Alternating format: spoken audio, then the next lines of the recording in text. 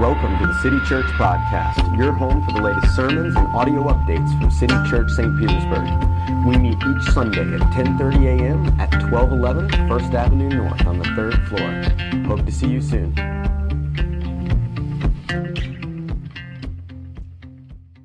So earlier this week, Angie was at a mommy thing somewhere in downtown, and I had the two oldest boys, and we had some time to kill while she was finishing up. And so we snuck into a playground at a church in downtown. So don't worry, you know what I mean? I can pull the pastor card if anybody were to get mad at me. No, be cool. Be cool, I'm a pastor. It's all right. I was just playing with the kids. And so as we're sitting there, it's about dusk and it's starting to get dark. And as we looked up, we could see into some of the high-rise condos there in downtown. And a couple of them had absolutely done an incredibly gorgeous job decorating for Christmas. And you could see from the playground where we were at, as you sort of looked up, like 3 or 4 of these condos gorgeously decked out with like the beautiful tree right in the window so everybody could see it. And so I was like super excited about this. And I was like, boys, come here. And they're like, what, Dad? What? You know? I was like, look. And both my boys, in unison, did the same thing. Meh, it's Christmas lights.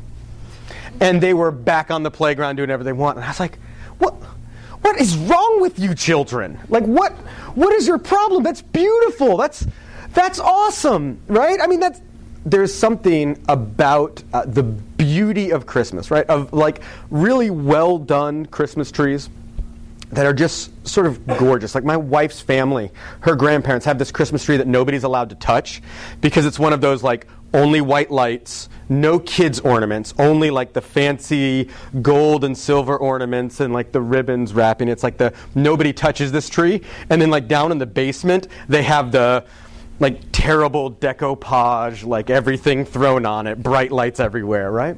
But there's something about those like gold and silver beautiful Christmas trees that fills us with wonder, right? That's a word we use a lot around Christmas, is sort of this idea of wonder, right? Walking in a winter wonderland, right? Because Christmas is gorgeous. Whether you believe in Jesus or not, sort of the season, the colors, the lights, everything that we see is just beautiful. And so we use this word wonder to describe it. The passage that we're going to look at today talks a lot about this idea of wonder, but it talks about it in a much different way than you and I do, right? We kind of use wonder in the idea of something that's sort of pretty and maybe unexpected. That's what we would call wonder. Wonderful. Oh, well, wasn't that wonderful? I went to this restaurant and I didn't think it was going to be very good and it turned out to be very good. Well, wasn't that wonderful, right? We were driving around town and stumbled into a neighborhood with gorgeous lights. Well, wasn't that just wonderful? When the writer of this passage that we're going to look at uses this idea of wonder, he's doing something slightly different. What he's doing is talking about something that only God can do. To the people, to the Jews in the Old Testament, when they heard the word wonder, they didn't hear just something slightly unexpected that was nice. What they heard and saw was this was something that only God could do.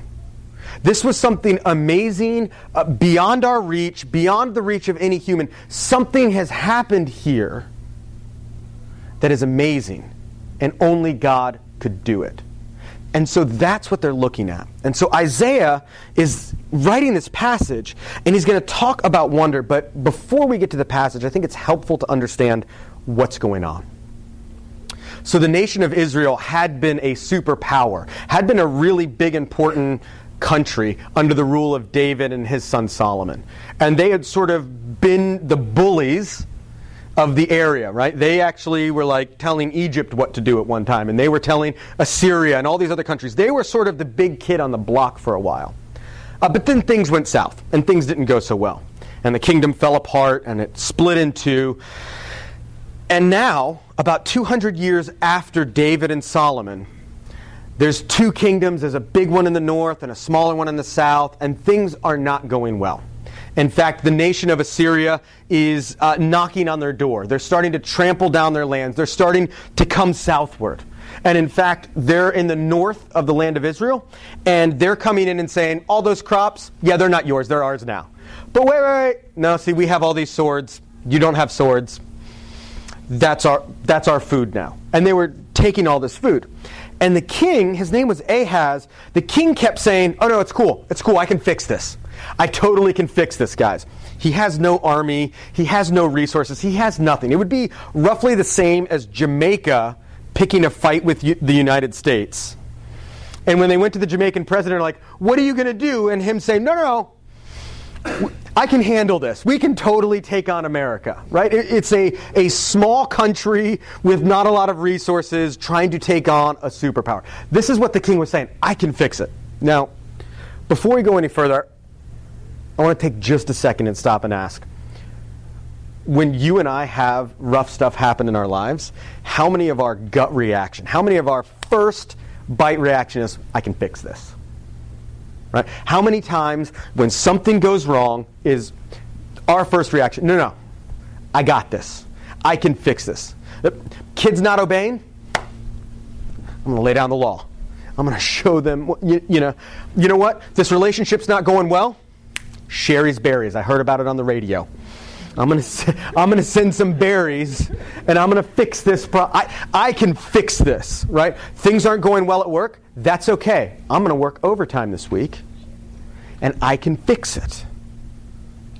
Whether we're a guy or a girl, this isn't just a guy thing. All of us have something inside of us. All of us have this tick where when something goes bad, we say, I can fix it. I can take care of this. How long does that last? When we try to fix our situation, maybe it's something small. Maybe it's the tire blows on our car, right? Like, I can probably fix that. But when it comes to things like our relationship to our spouses, our relationships with our kids, when it comes to things like work just not going well at all, how often can we pull ourselves up by our bootstraps and just fix it? I think the harsh reality is not as often as we'd like to think. The harsh reality is even when I start to fix something, even when things start going well, most of us, after a while, lose the patience to keep holding on to both sides of that rope. If I'm going to fix it, it's all up to me. And if it's all up to me, I can't ever slip up. And if I can't ever slip up, I've got to be on all the time.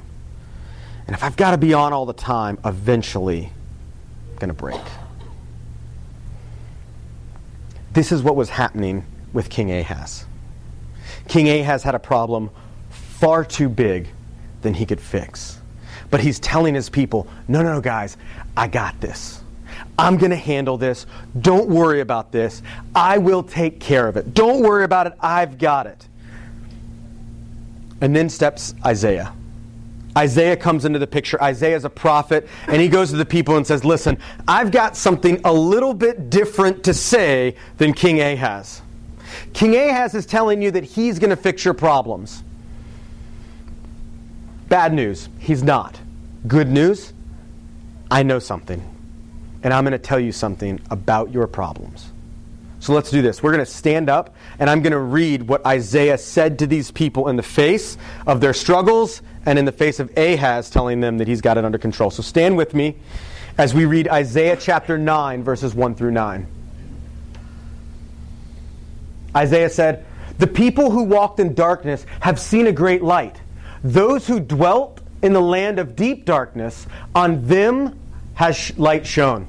You have multiplied the nation. You have increased its joy. They rejoice before you as with the joy at harvest, as they are glad when they divided the spoil. For the yoke of his burden and the staff for his shoulder, the rod of his oppressor, you have broken as on the day of Midian. For every boot of the tramping warrior in battle tumult and every garment rolled in blood will be burned as fuel for the fire. For to us a child is born. To us a son is given, and the government shall be upon his shoulder, and his name will be called Wonderful Counselor, Mighty God, Everlasting Father, Prince of Peace. Of the increase of his government and of peace there will be no end. on the throne of David and over his kingdom, to establish it and to uphold it with justice and with righteousness from this time forth and forevermore. The zeal of the Lord of hosts will do this.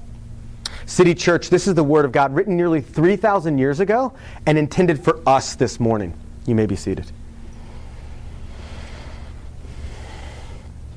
So for us, we read this passage, we hear this, and let's be honest, it's kind of obscure. It's a poem written by a prophet who lived 1,000 years before Jesus even came.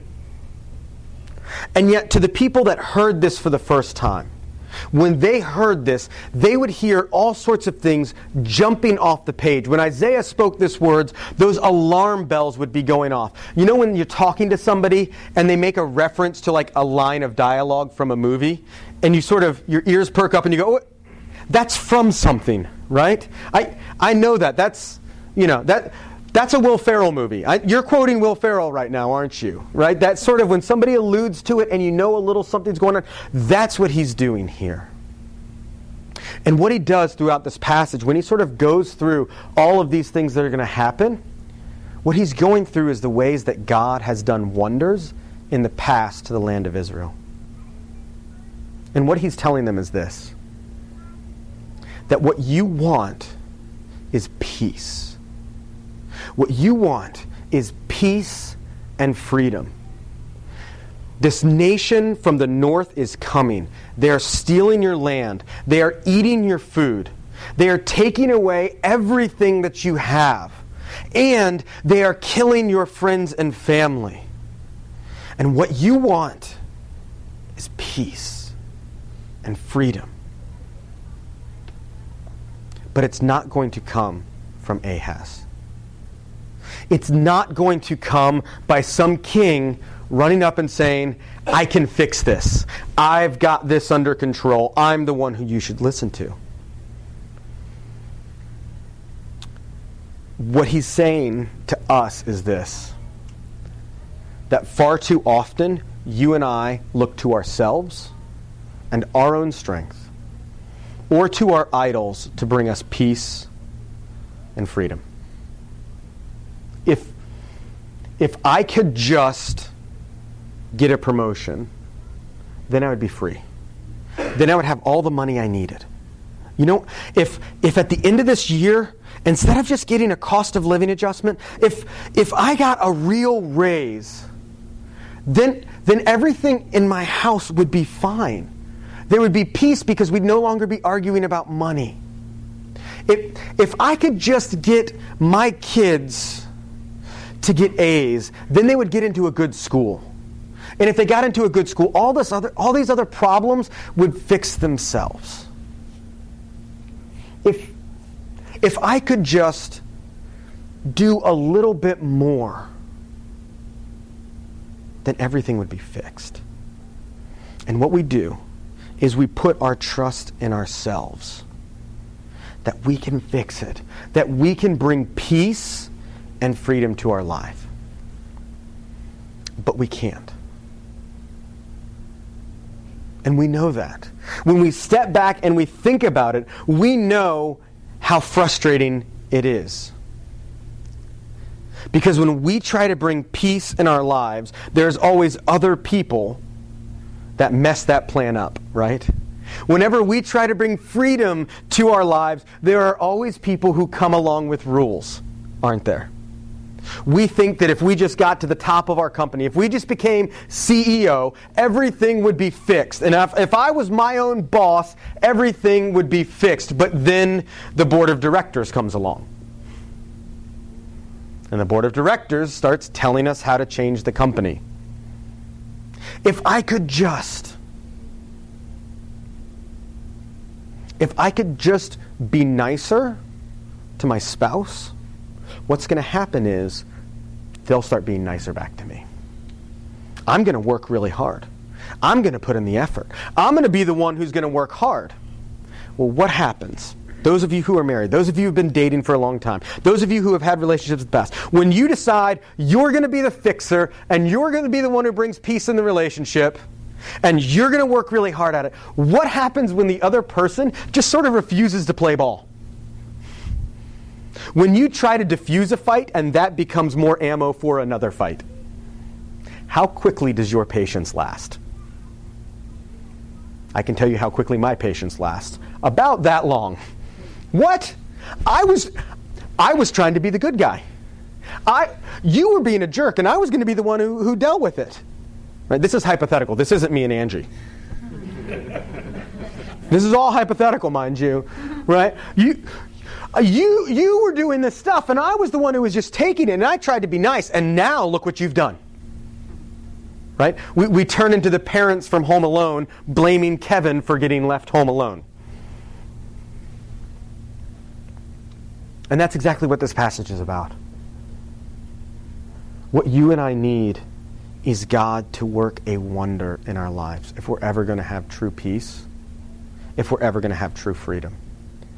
As he starts walking through this passage, what you see and what you hear is that he starts talking about all these things that have happened in Israel. He says, listen, you people who live in the north, you people who are at the corner of the Assyrian Empire where they are coming and taking your food, you there are the ones who are going to see a great light first. And let me tell you what it's going to be like. It's going to be like when slaves' chains are broken away. Which, if you've been a Christian for a little while, you sort of might hear the same echoes that the people who heard this the first time would have heard. When he starts talking about slaves' chains being let go, he's talking about the Exodus. He's talking about God using Moses to bring the people out of Egypt. That was not something that anybody could do. Moses didn't bring the people out of Egypt. God did. Moses just happened to be in the co-pilot seat. He just happened to be along for the ride. But God did an absolute wonder in that. And then he sort of says that the staff of Midian was broken, which for most of us, this sort of jumps over our head. This sort of flies out of the way. When he talks about the staff of Midian, he's talking about this obscure story in the book of Judges, which we're probably going to start looking at in January as a church. There's this story of this guy named Gideon. And God says, hey, Gideon, I want you to lead an army that's going to defeat the Midianites who are crushing you guys. And Gideon says, cool, I'll get my boys. Let's go. Then he gathers an army of like 10,000 people. And God says, yeah, that's too big of an army. Gideon says, they've got like 100,000 people. I think 10,000 is good. God says, no, here's what I want you to do. Anybody who's scared, tell them they can go home. So Gideon stands up in front of these people and says, all right, anybody who's scared, go home. So about half the people are like, I don't have to fight in a war? Yeah, I'm good. I'm going to go home. I'll see you guys later. Y'all deal with all the blood. I'm out. And God says, yeah, that's still too many people. Here's what we're going to do. Take them down to the river and tell them to get a drink of water. So Gideon says, okay. And then he says, okay, put everybody on one side who bends down and laps at the water like a dog. And everybody who walks down and like scoops the water up, put them on another side. And he says, okay, send the one side, the big side home. Who are you left with? And Gideon's like, I've got 300 guys against an entire nation's army. And God says, bingo, let's do this. And God uses a plan, he uses Gideon, and these 300 men defeat an entire army. That's a wonder. That's something only God can do. And God says, this is what's going to happen. Remember what happened at the Exodus? Remember when I used Moses to bring you guys out? That's a wonder. That's peace. That's freedom. Remember when I used Gideon to do this? That's peace. That's freedom. That's what I want to go on. And so as we read this, as we sort of hear this story of God breaking our chains, as Christians, we often make one of two mistakes. On the one hand, it's easy for us to want to over-spiritualize this. Especially if you've been a Christian for a long time. You hear these stories of freedom, of breaking the chains, and your mind automatically goes to the fact that Jesus breaks the chains and sets us free from sin. And we want to take this passage and immediately make it spiritual, which is a good thing. And we want to make it just about the way that God frees us from sin.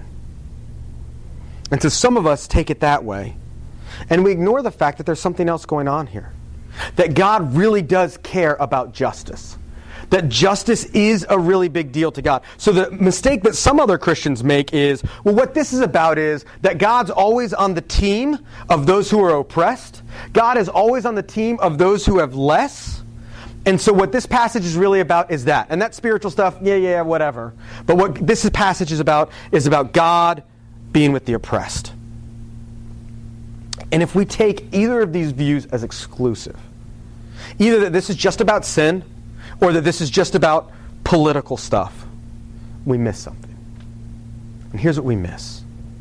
That true peace that comes from God, is peace between God and man that creates peace between man and man. Let me back that up and say that again. True peace. What the Old Testament uses this word shalom. It's this idea of flourishing. It's a garden that is overflowing with fruits and flowers. This peace that God talks about begins with peace between God and man. But true peace between God and man will always create peace between man and man. These things go hand in hand. They're together. And God says, I did a wonder. The wonder that I did in Egypt, the wonder that I did with Gideon, this is the sort of thing that I am going to do. And when I do it, it's going to be amazing. Because one of the signs that I've done it is that war will be over. Right? So I have a confession to make that one of my favorite Christian songs was written by Christmas song, was written by a guy that hated Jesus and hated Christianity, right?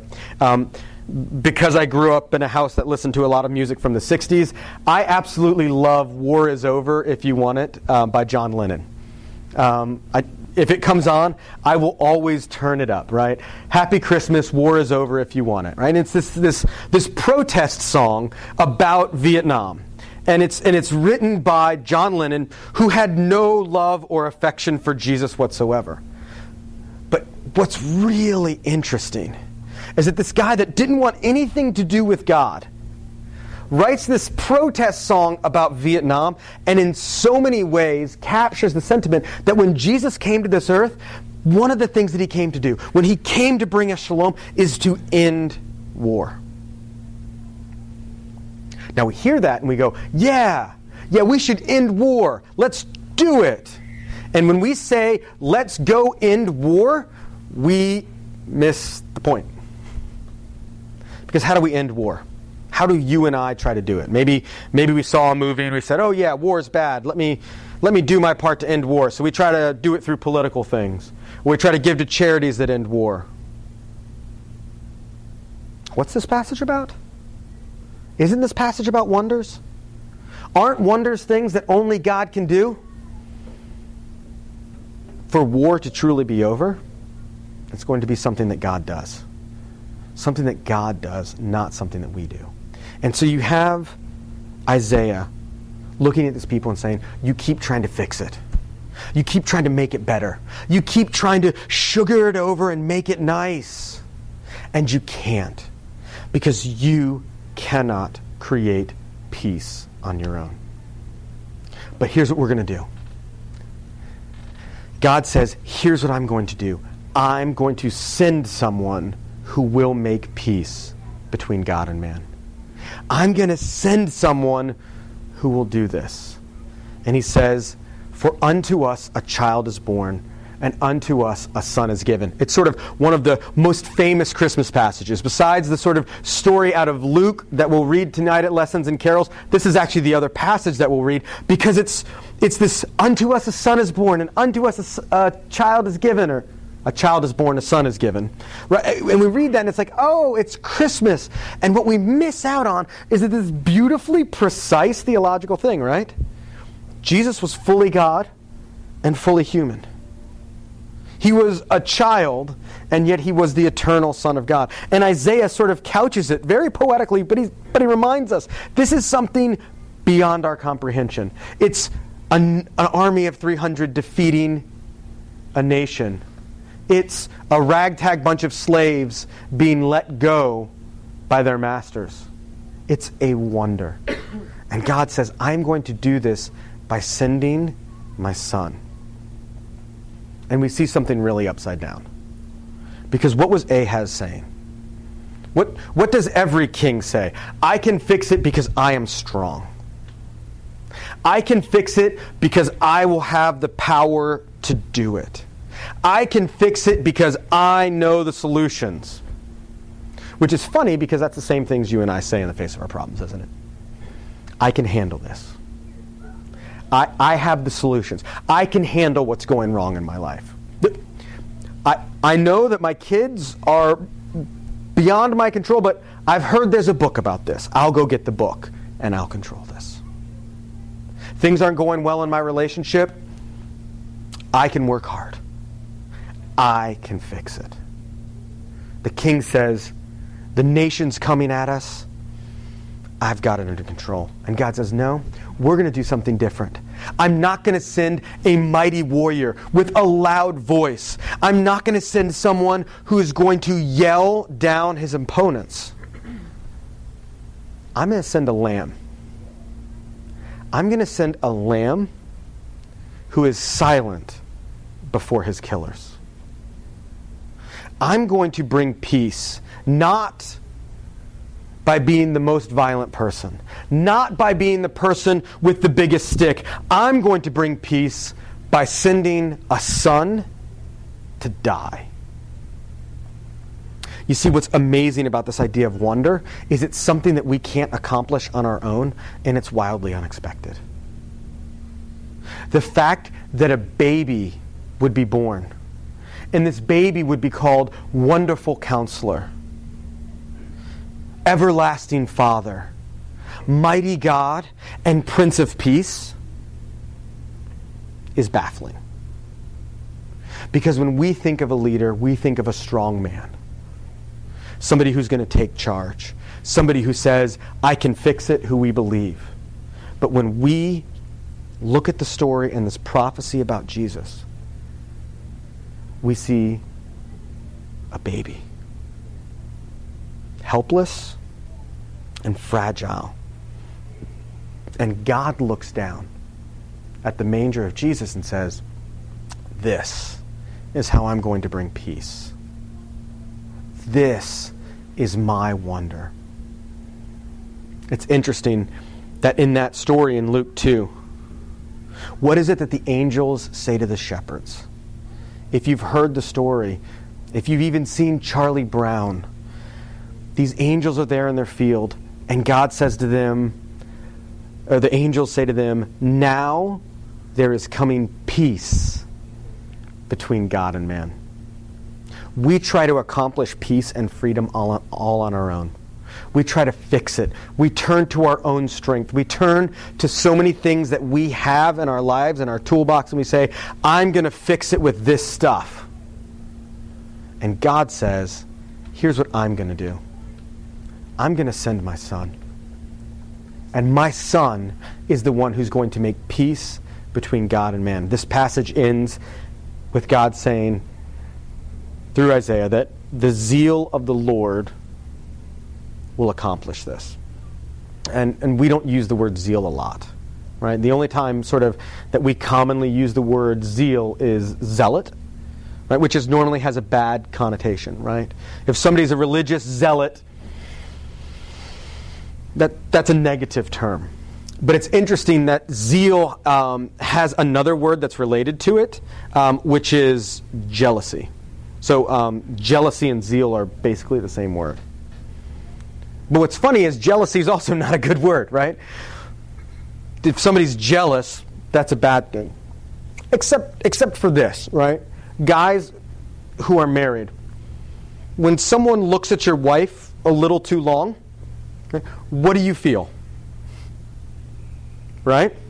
Most of us dudes instinctively our shoulders kind of roll back a little bit and our hands get a little bit tighter together, right? Why?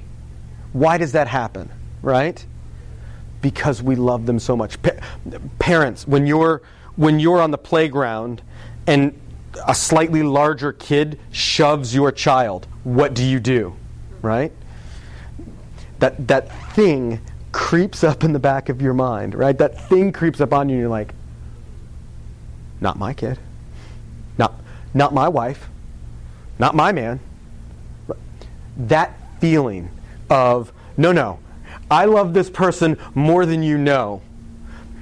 No.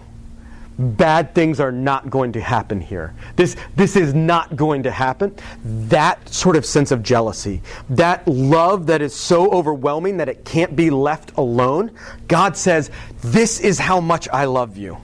When I look at you, I get that feeling that I'm going to step in and fix this. That you can lay down all of the ways that you try to fix this. All of the ways that you say, well, if I was just a better person, it would fix this. God says it's never going to be enough. If you say, you know what, I should just take life as it comes. It is what it is. It doesn't matter what I think. It doesn't matter what I do. What's going to happen is going to happen. If you sort of take the Bill Belichick, it is what it is way of looking at life and think you're going to fix your problems by just rolling with the punches. Whether you try to fix your problems through action or inaction, whether you try to fix your problems by just having a better mindset or by trying to be a better person, no matter where we are, God says all of this is never going to bring you peace. And I love you so much that here's what I'm going to do. I'm going to come and make peace between you and God. I'm going to come and make peace.